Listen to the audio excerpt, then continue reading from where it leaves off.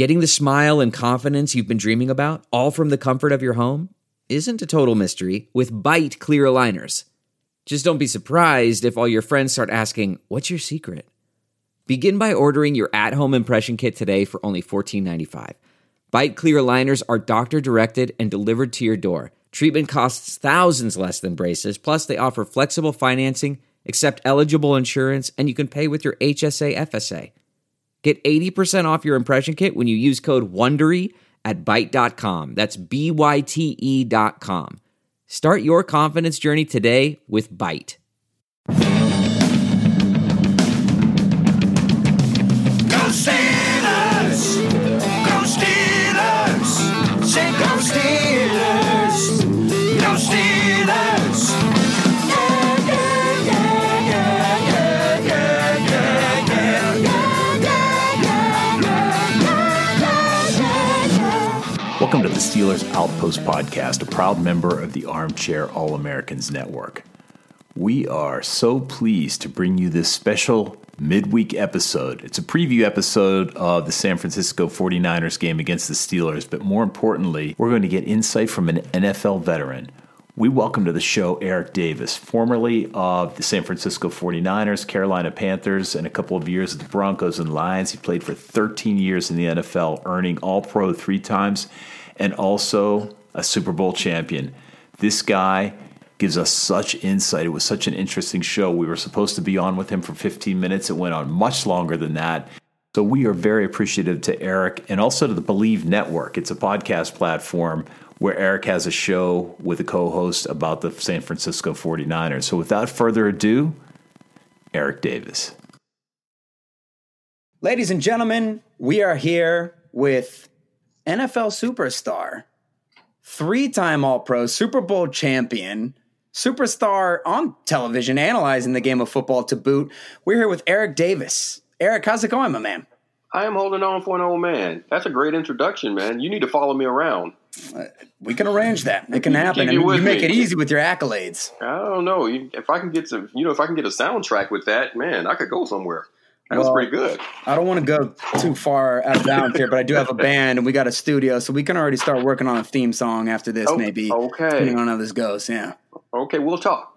Yeah, something funky. But either way, right now, that's neither here nor there. We got to talk some ball because huge game between, well, two teams in completely opposite directions at the moment. We got the 49ers hosting the Steelers this weekend, and I want to get into that game. But first, there, maybe shockingly to some people, there's drama going on in Pittsburgh. No. For once. Yeah. Never. Right. Well, we think that you can maybe set some of this straight, and maybe we can get some positivity in here. If you wouldn't mind, we're going to start with some of this Pittsburgh stuff, and then we can move into the game. Works for me. All right. So, big news. First things first, Steelers just traded a first-round pick for defensive back Minkah Fitzpatrick from the Miami Dolphins. Now, we know that a lot of people are sort of conflicted on whether the Steelers should have traded that pick or not, with Ben Roethlisberger being out. People don't know how he's going to respond or if he'll respond from the injury. But I don't really want to focus on that as much as I'd love to get your opinion as a defensive back. I don't know if you've had the chance to study or watch Minkah play at all, but I just wanted to see what you think of him as a player and as a prospect, and especially bearing in mind that I wouldn't call him a tweener, but he's kind of a guy who doesn't have a definitive position. And I wanted to see if maybe you had any opinions on whether that helps you in today's NFL because of all the versatility that offenses show, or maybe it could be a negative thing, like a jack of all trades, master of none.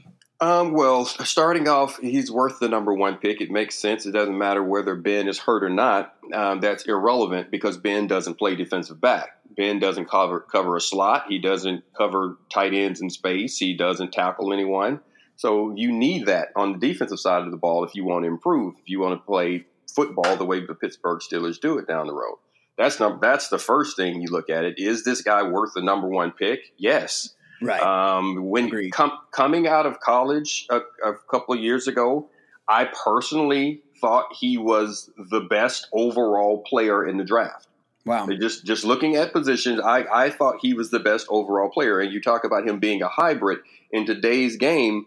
That's what you need on your defensive side of the ball for players, especially for players that play in space. You look at teams now and you look at linebackers. Days are gone where you have the thumpers, the big Ray Lewis guys. The game is changing. Your linebackers are getting into the Mark Barron type, where you have a guy. Even you look at Thomas Davis. You get these safeties. You get them on the training table. You beef them up because these guys can work in space. They can cover tight ends. They're big enough, strong enough to tackle and take on blocks. A lot of them are just fast enough to outrun some of the big linemen, and that's how they work well in the blocking scheme. But you got to be able to cover in space. You have to be able to run, still tackle, work around the ball. That's what you need DBs to do. Minkah can do that. Of course. He can cover in the slot. He can play a high safety in space. He has good range, good speed. He can tackle in open space. He knows how to tackle on his back, which is a major thing for a DB in the NFL, and guys don't. A lot of guys coming out of college don't understand how to tackle on your back, and by that I mean you have to understand that you're going to be one-on-one with the Le'Veon Bells of the world, and you have to understand how to give up your body. Know you're going to get run over. It's going to be ugly, but you can get a guy down and survive to the next. Ryan Clark was a master of that.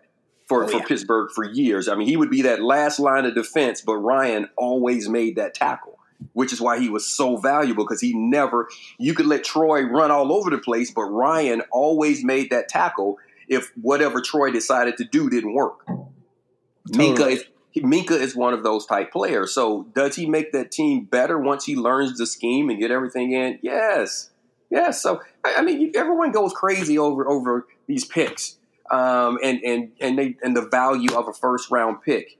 You don't know what you're going to get with that first round pick. It may not work out. I mean, I understand the value of that pick, but there is not a safety coming out that's going to be better next year than Minkah.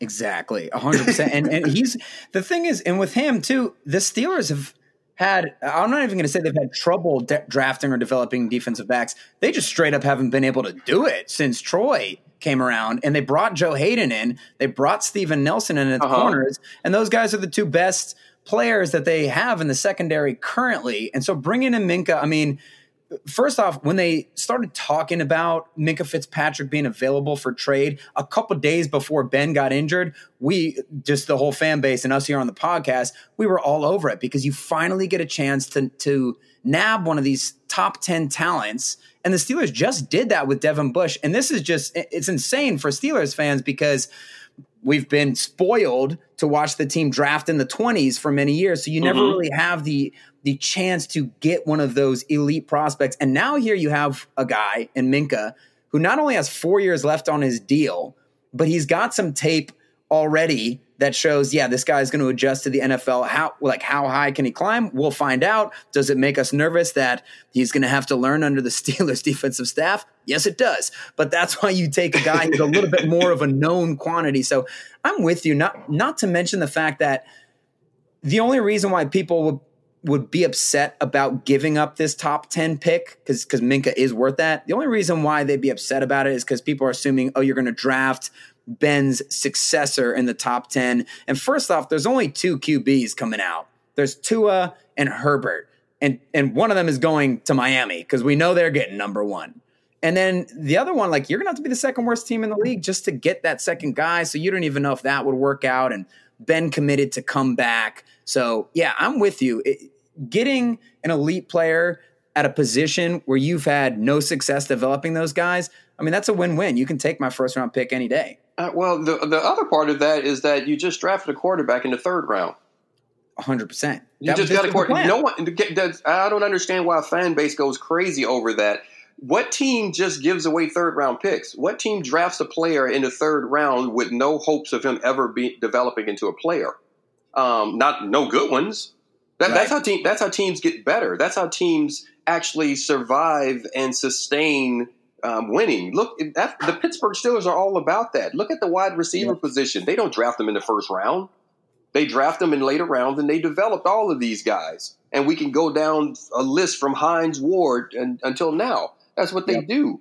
You drafted a quarterback. Rudolph was drafted because you thought he could turn into a solid starter for you. That's what you draft first, second, and third rounds. These are guys you expect to be starters one day. You believe that they have the talent to do it.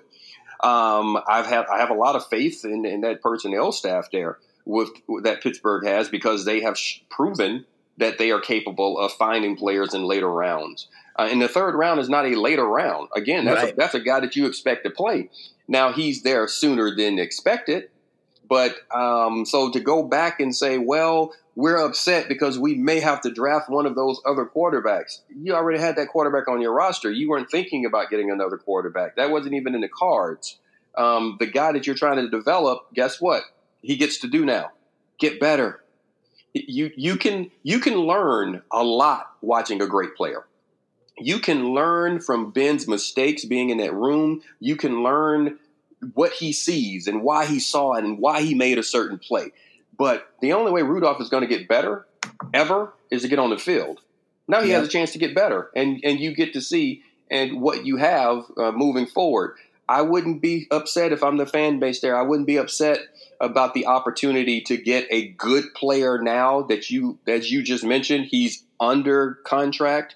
You're able to do things around this because you know where his money is going to be for quite some time. And this is a guy that you have an opportunity once again to have one of those hybrid players that can make plays across the field in a lot of different situations and give a defensive coordinator an opportunity to really have some fun back there. You should feel good about that aspect of it as opposed to worrying about what you're going to do down the road if Ben's not there when you already drafted a quarterback to be his successor.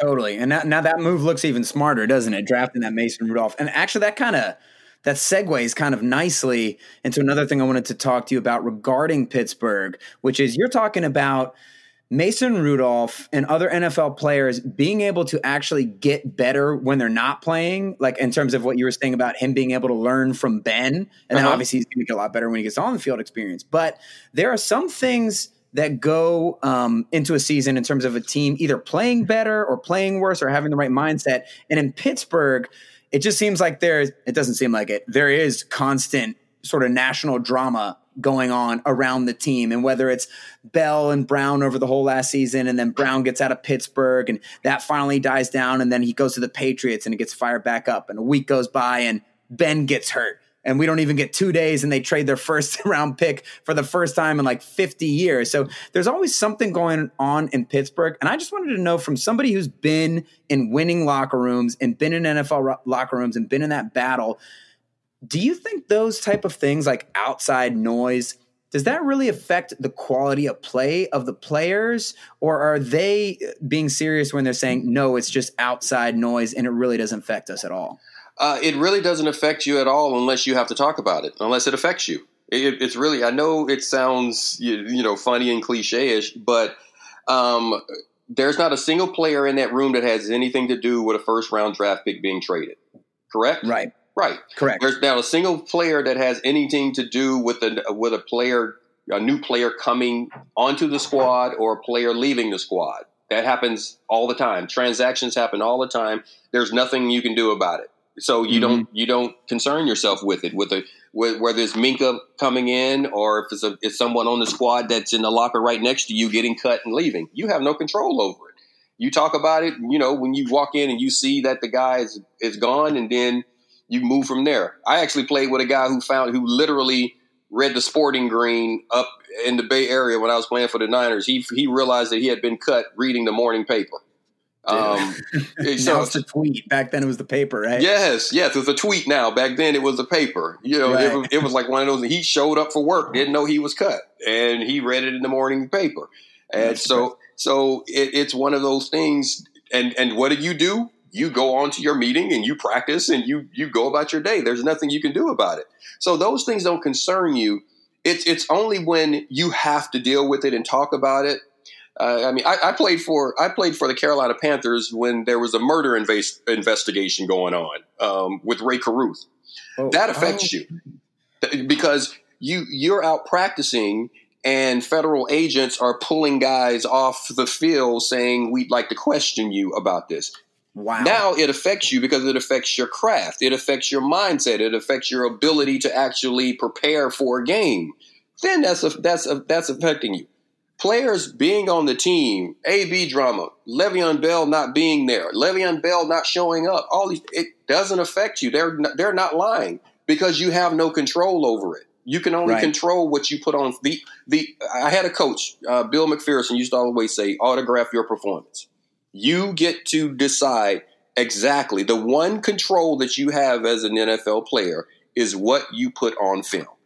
You can't decide if you're going to start, if you're going to be benched, if you're going to be cut. If you can't. The only thing is whether it is what you put on film. So you get to sign your name to that. And players know that. That's just a part of it. So, no, it's a real thing when you say it doesn't affect me. I'm not concerned about it. That's outside noise. It really is. And I think that's why Pittsburgh has done so well over the years when you have these national stories about what's going on. They have a coach that has explained to all the guys. I mean, Coach T lets them know, do your job, do what you're supposed to do, focus on what you're supposed to be focused on, and you win football games that way. And I think that's the mindset of that club. It's been established from way back, and it's just a part of the culture there. Just like there's a certain way, you as a Pittsburgh fan, you expect your team to win in a certain fashion. It's a certain brand of football. It's a certain philosophy that they have, and that's a part of their philosophy. So, yeah, I don't think the guys are bothered by it. Eric, I'm listening very carefully. This is really interesting. I was distinguishing between Le'Veon Bell, who I thought he paid the price. He was willing, he was at the end of the contract. He sat out a year and he got his new contract. I thought that was absolutely legitimate, at least from a business standpoint. And he was pretty clear about what he was trying to get. With AB, the Steelers gave AB everything he wanted, everything he asked for. He was in the middle of his contract and he abandoned ship. As human beings, I just would feel resentful. I mean, you guys do rely on, you do have to put your game out there, but you do rely on your fellow players, the rest of your team. Do people feel any resentment about a guy who cuts out in the middle of a contract when you're depending on him to make a drive to the Super Bowl? Well, first of all, the only people that actually really know, and I can just look at it just with players that I played with, the only ones that actually know the true story, the full story, are the ones that were there in the locker room. Yeah. Not what's reported, not what's tweeted, but you have to be there and live it, because there are a lot of different reasons as to why a guy is on the sideline in a fur coat. And you have to know the backstory on it, because is it that this guy just said, I quit and I don't want to play? Or are there other underlying reasons as to why? What was the conversation that led up to that moment? What was the push and pull? Did this guy try to play and he was told not to? All the different reasons and how the information get out, you have to be able to assess all of that. If a guy just decides he doesn't want to play, I played with the guy once, 1 year in Denver. We had a receiver. I can't even think of his name right now. That's how much I erased him. Where he literally decided that he didn't want to play, and he just walked in and was like, "Guys, I'm quitting." I mean, like a Wednesday or a Thursday or something like that. It may have been a Thursday or a Friday. He was like, "I'm not playing. I don't want to play football." And so that was it. Now that bothered me because you've been a part of the game plan. Guys' livelihood are wrapped into this. And then you just decide, well, you don't feel like playing, you're going to quit. Do you have the right to do that? That's fine. But then, the next week you come back, I want to play. And I just told the guys, I was like, you know what? My first year on this team, I was a vet. I was like my 11th, 12th year. I was like, this is your team. I'm going to let you guys and the hierarchy of this team that have earned the right to be Broncos, you decide. But me personally, no, because I don't know when you're going to quit again. Yep. But whatever you guys decide, that's what we'll go with. And they decided they wanted to play, and I was fine with it. I'm going to work with it because I don't have to like you to play with you. And it wasn't even a dislike thing. It was just a trust. I don't know how invested you are. So it's not even so. Resentment isn't a word that I would use because you understand the business. If a guy feels like he's outperformed his contract, I don't think there's a player that has a problem with the guy asking for money. And, and John Q. Fan always says, well, he's under contract. You have to stop with that. Everyone listening, stop with that, because the contract is irrelevant in the NFL because of the fact that if the team decides you're underperforming, they cut you. If the team decides that that we need to move this money somewhere else, they'll ask you to take a pay cut. So the contract really is irrelevant. It's about leverage. No one gets paid what they're worth. You get paid what you are in position to negotiate. So if you think you are in a good negotiating position, you ask for money. Just like when a team thinks they're in a good negotiating position, they will take money from you.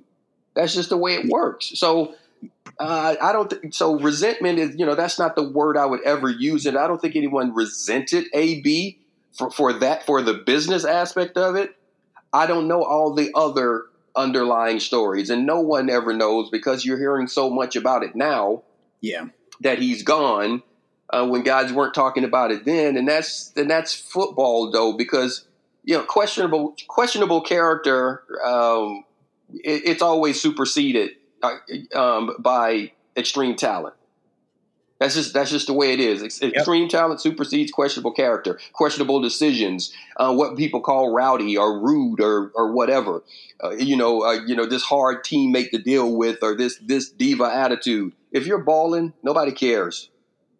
Period. Not even the organizations. It's not the Rooneys, not the Tomlins of the world. No, nobody cares if you're balling. And they didn't. And it was working, and it worked for a while. And you made a great point just talking about, like, the only thing that complicates it is that you're part of the game plan. And with AB, if we're just using AB as an example, it's like the team is going to win or lose more games based on whether he's on the team or not. And maybe guys who are on the fringe, if the team's more successful, they have more chance to get a job. But at the end of the day, it's like what you said, it's put the autograph on the film. So people know that they have bigger issues at hand, having to perform themselves to keep their own jobs, I would imagine, or to audition for their next job. And that is actually a nice segue kind of into some of the performances that are going to have to happen this weekend in San Francisco. So if we're switching our focus here over to the game, there's you look at both sides of the ball. The very first thing as a Pittsburgh Steelers fan that sticks out to me about this game, if you ignore the obvious fact that Ben's not playing and the expectations are a little bit different game to game. Well, if by a little I mean a lot different game to game for the Steelers. But the first thing that sticks out to me is the 49ers offense versus the Steelers defense. The Steelers defense, it has some communication issues, which is if you want to say that, you can't say that phrase to Pittsburgh audiences because we get that in all the interviews for the past 6 years. Oh, there was communication issues. There's still communication issues. Basically, they get manipulated easily when they play against elite offensive coordinators or elite veteran quarterbacks. Otherwise, they hold their own nicely. But you see why there's all these memes of Steelers linebackers covering number one receivers on the opposing team. And it's not even really an exaggeration. Like, you can go through the film and it happens a lot, which just tells you that good offensive coordinators are able to decipher the defensive rules on the Steelers team and kind of abuse them. And you got Kyle Shanahan, who's just about as good as anybody at doing just that. So from a Steelers fan perspective, that's a bit scary. So bearing that in mind, how do you think the Steelers would need to attack the 49ers defense in order to have any success against it? Or excuse me, the other way around. The offense or the defense for the Steelers, how would they be able to stop Kyle Shanahan and Jimmy Garoppolo on offense? Okay, well, starting off, communication problems that you may hear it, but it's a real thing when you have a group of guys. The part of defense that people really don't focus on and pay attention to is the amount of communication out there. Everyone assumes that defensive players just make a call, line up, and then you just play.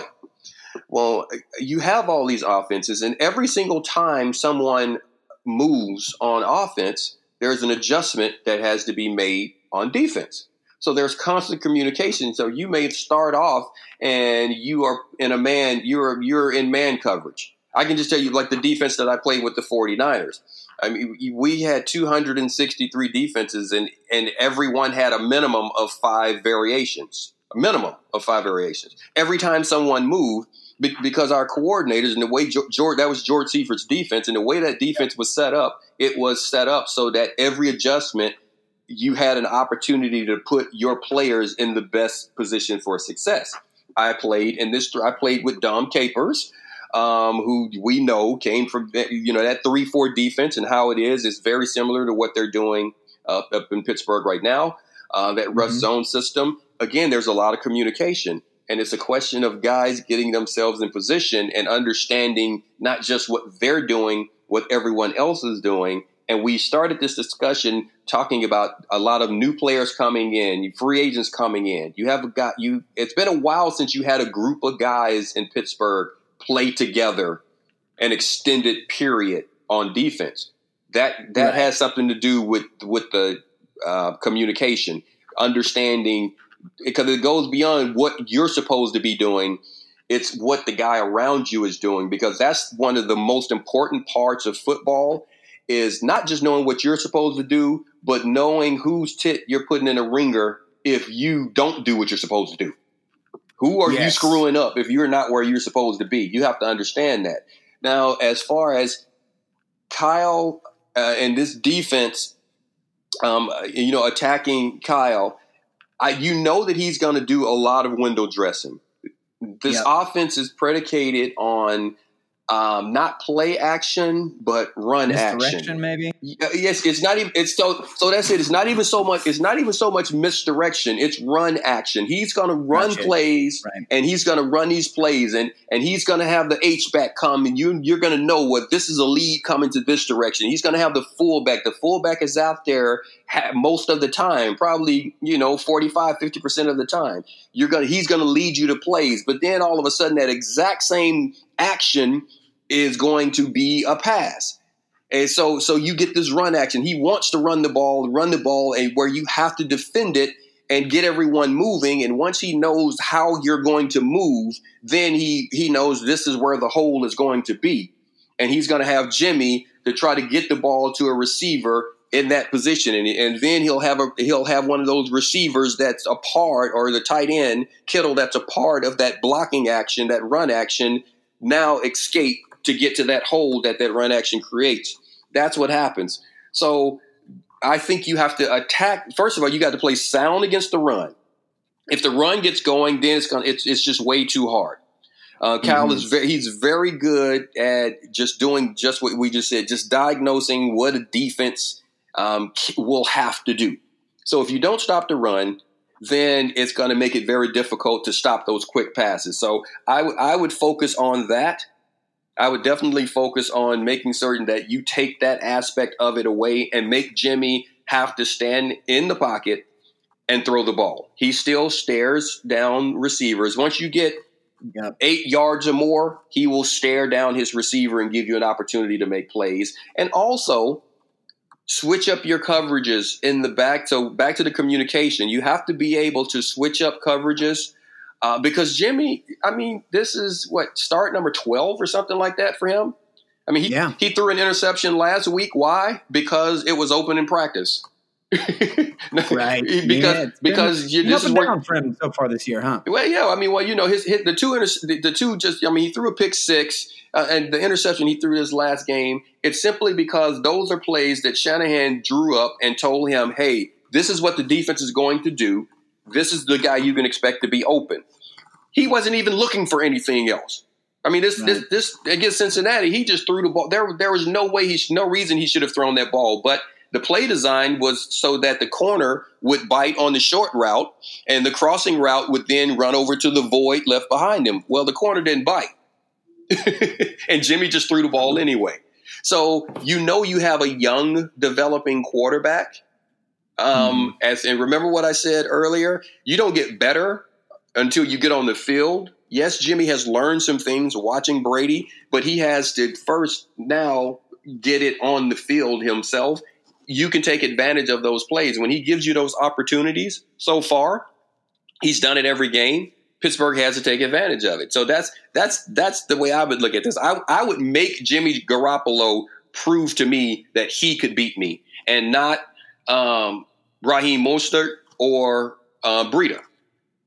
Yeah, absolutely. And then we'll just probably have to put I'll talk to Coach T, get him to put 6 or 7 people on Kittle, because the Steelers have been getting carved up by no-name tight ends, and now they're playing one of the best ones, period. But no, that's awesome analysis. And I was actually I'm glad you talked about Jimmy Garoppolo, because he's been an interesting case. It's funny because his name's been out there for a long time, but you're right. What is it, like 12 starts or whatever it is? And played. And yeah, it all comes off of that. They keep talking about franchise quarterback, and I told some people today up in the Bay, stop it. Like, stop it. We'll see. Yeah, well, I mean, it's not even we'll see. I want to see if he's a solid starter. Ben Roethlisberger is a franchise quarterback.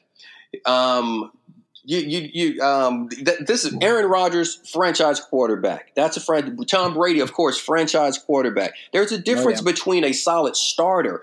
Andy Dalton is a solid starter.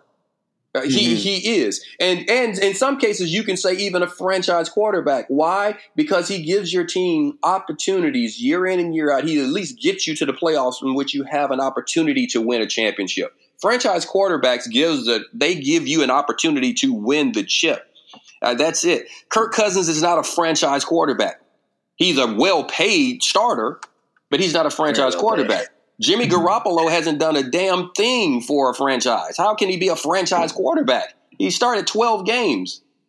So that's what I want to see. Can he even develop into a consistent, solid starter? We've seen a lot of guys have a good year, but the league, the league will break you down. So it sounds like these guys, and understandably so, these guys is when they first get on the field are kind of dogmatic. They're just following what they're told at the beginning. It's just too hard to, on the fly, make decisions. They just need to get used to being out there. Absolutely. This is Mason Rudolph, obviously. He's just got to follow what he's told at the beginning. He can't really freelance. He's not going to do a lot of, it will come in and you'll see him scramble and you'll see him do some things, but he's not going to walk to the line of scrimmage and have the freedom that Ben would have, because Ben is the playbook. You know what I mean? Right. Ben, for him. He is the game plan. He knows exactly what they want to do. So now when you look at Rudolph has been sitting in those same meeting rooms. He's been hearing everything that's going on. So do I expect him to have a grasp of the offense? Yes. Do I expect him to have an understanding of what's going on and be able to get his reads down? Yes. But as things start to happen in real time, that's where the inexperience comes in, because of the way you're going to have to react in real time. When something happens that you weren't expecting, how calm are you going to be? We've seen Ben get fooled by coverage, but then dance around, find a way to get time, throw a guy down, and know that, okay, if I can last long enough, this guy who was staying in protection will be able to leak out and I can dump the ball off to him. Those are things that happen over time that you won't get from Rudolph. Totally. And that's a great transition, actually, into the other side of the ball. Kind of the last thing we wanted to cover here. By the way, thanks for your time, man. I know we're kind of running over here, but we're good. I told you, just 3 guys talking ball, man. I like it. I enjoy it. Hey, that's what we're here for. That's what the listeners are here for. So you're talking about Mason Rudolph, and we're talking about Mason Rudolph, and I think people are excited to see him in his first game action. He definitely made noticeable strides in the preseason, and even in the action he had last week. He made noticeable strides from year 1 into year 2, and he does not possess the elite and just pure talent that Ben Roethlisberger has. From the few people ever, baby. Let's go. Yeah, come on back next year, please. God, that's why he's going to the Hall of Fame. I mean, Ben's special. Right. So that's number one thing. Before you even finish this, the number one thing is don't compare him to Ben. That's not the issue. That's not the question.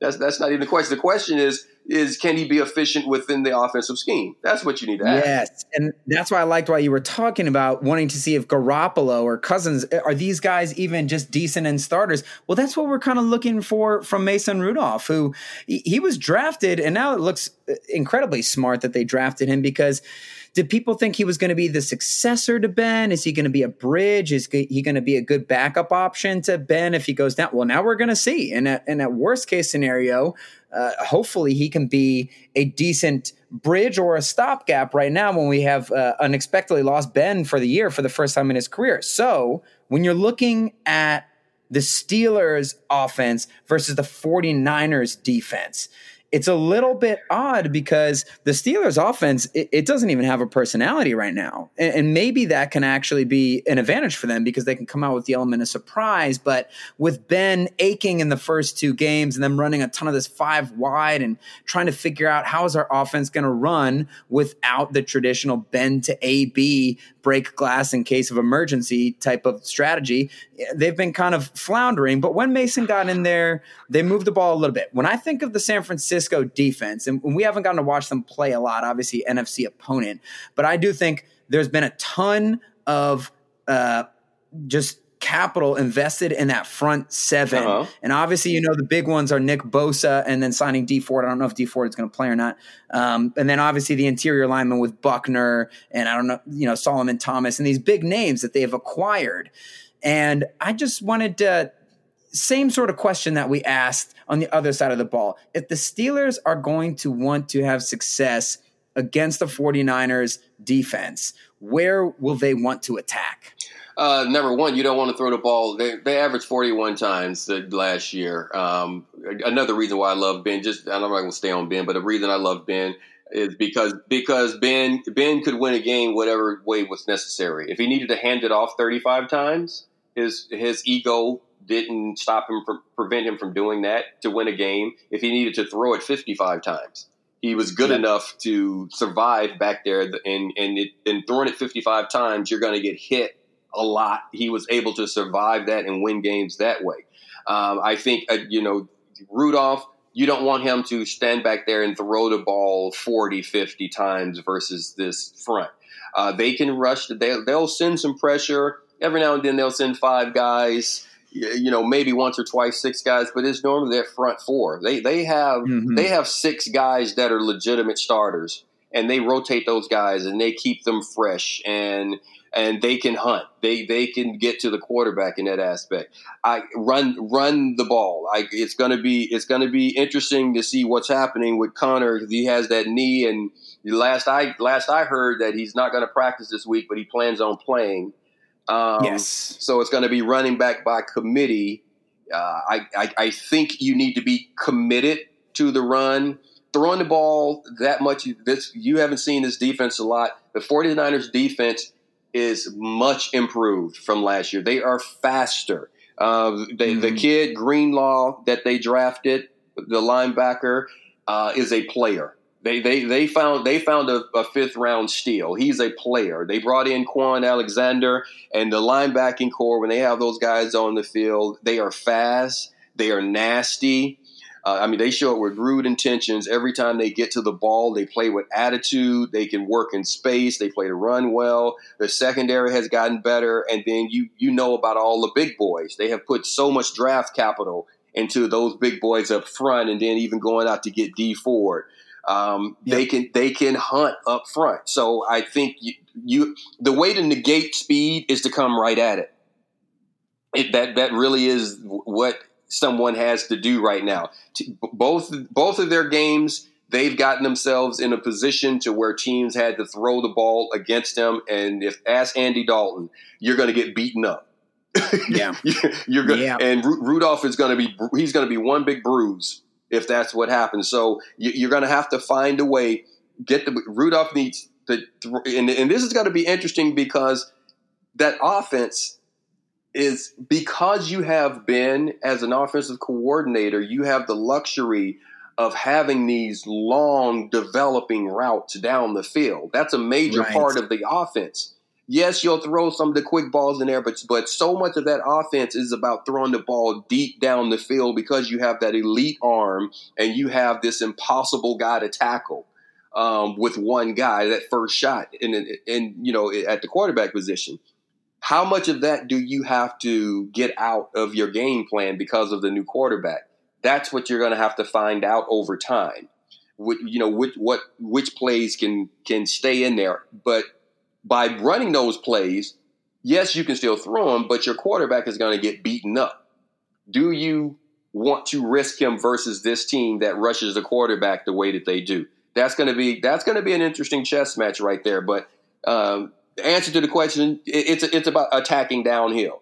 I get the ball out quick and run straight downhill. Don't try to make it a side-to-side game. These guys are just too fast. That front seven is just too fast to try to run away from. That's a great point. And the Steelers haven't done a great job of committing to the run the first few games. I'm sure they will be recommitted, especially with having a backup quarterback in there. And you know what? I mean, hey, I'm being serious. We could talk for hours with you, Eric, but we want to let you go here. We've covered pretty much everything. Want to let you have a life of your own here before we just hoard you all night long. But this was fantastic, man. This was really awesome. I know that our audience is going to really enjoy this. We really enjoyed talking to you. It's a shame that the Niners and the Steelers only play every 4 years or whatever. Otherwise, we could get you on more often. But hopefully we can do something again in the future. Sounds good, guys. Enjoy talking to you. Awesome. Thanks so much. All right. Take it easy.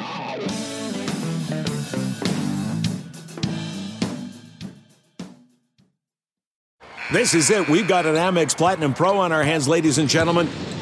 We haven't seen anyone relax like this before in the Centurion Lounge. Is he connecting to complimentary Wi-Fi? Oh, my. Look at that. He is. And you will not believe where he's going next. The Amex dedicated card member entrance for the win. Unbelievable. When you get travel perks with Amex Platinum, you're part of the action. That's the powerful backing of American Express. Terms apply. Learn more at americanexpress.com/withAmex. We're driven by the search for better. But when it comes to hiring, the best way to search for a candidate isn't to search at all. Don't search. Match. With Indeed.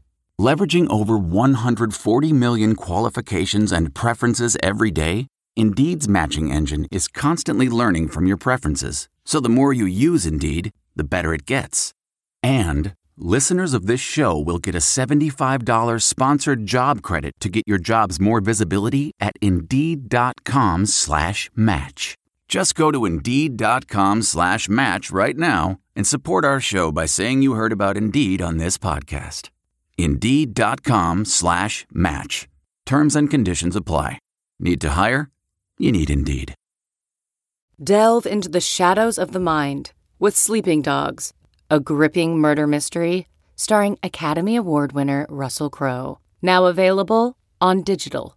Crowe portrays an ex-homicide detective unraveling a brutal murder he can't recall. Uncovering secrets from his past, he learns a chilling truth. It's best to let sleeping dogs lie. Visit sleepingdogsmovie.com/Wondery to watch Sleeping Dogs, now on digital. That's sleepingdogsmovie.com/Wondery. Searching for NBA playoff coverage? We've got you. The Old Man and the Three, presented by BMW, gives you an inside look into the world of sports. Hosted by former NBA sharpshooter and Duke legend J.J. Redick and sports writer Tommy Alter, The Old Man and the Three offers unprecedented access to the league. Tommy and JJ discuss the NBA and interview some of the biggest names in the league, like Devin Booker and Luka Doncic. NBA final season is the perfect time to dive in, and you can listen to The Old Man and the Three wherever you get your podcasts. To hear episodes brought to you by BMW. Push the limits this NBA season with the brand that set the ultimate standard. BMW, the ultimate driving machine.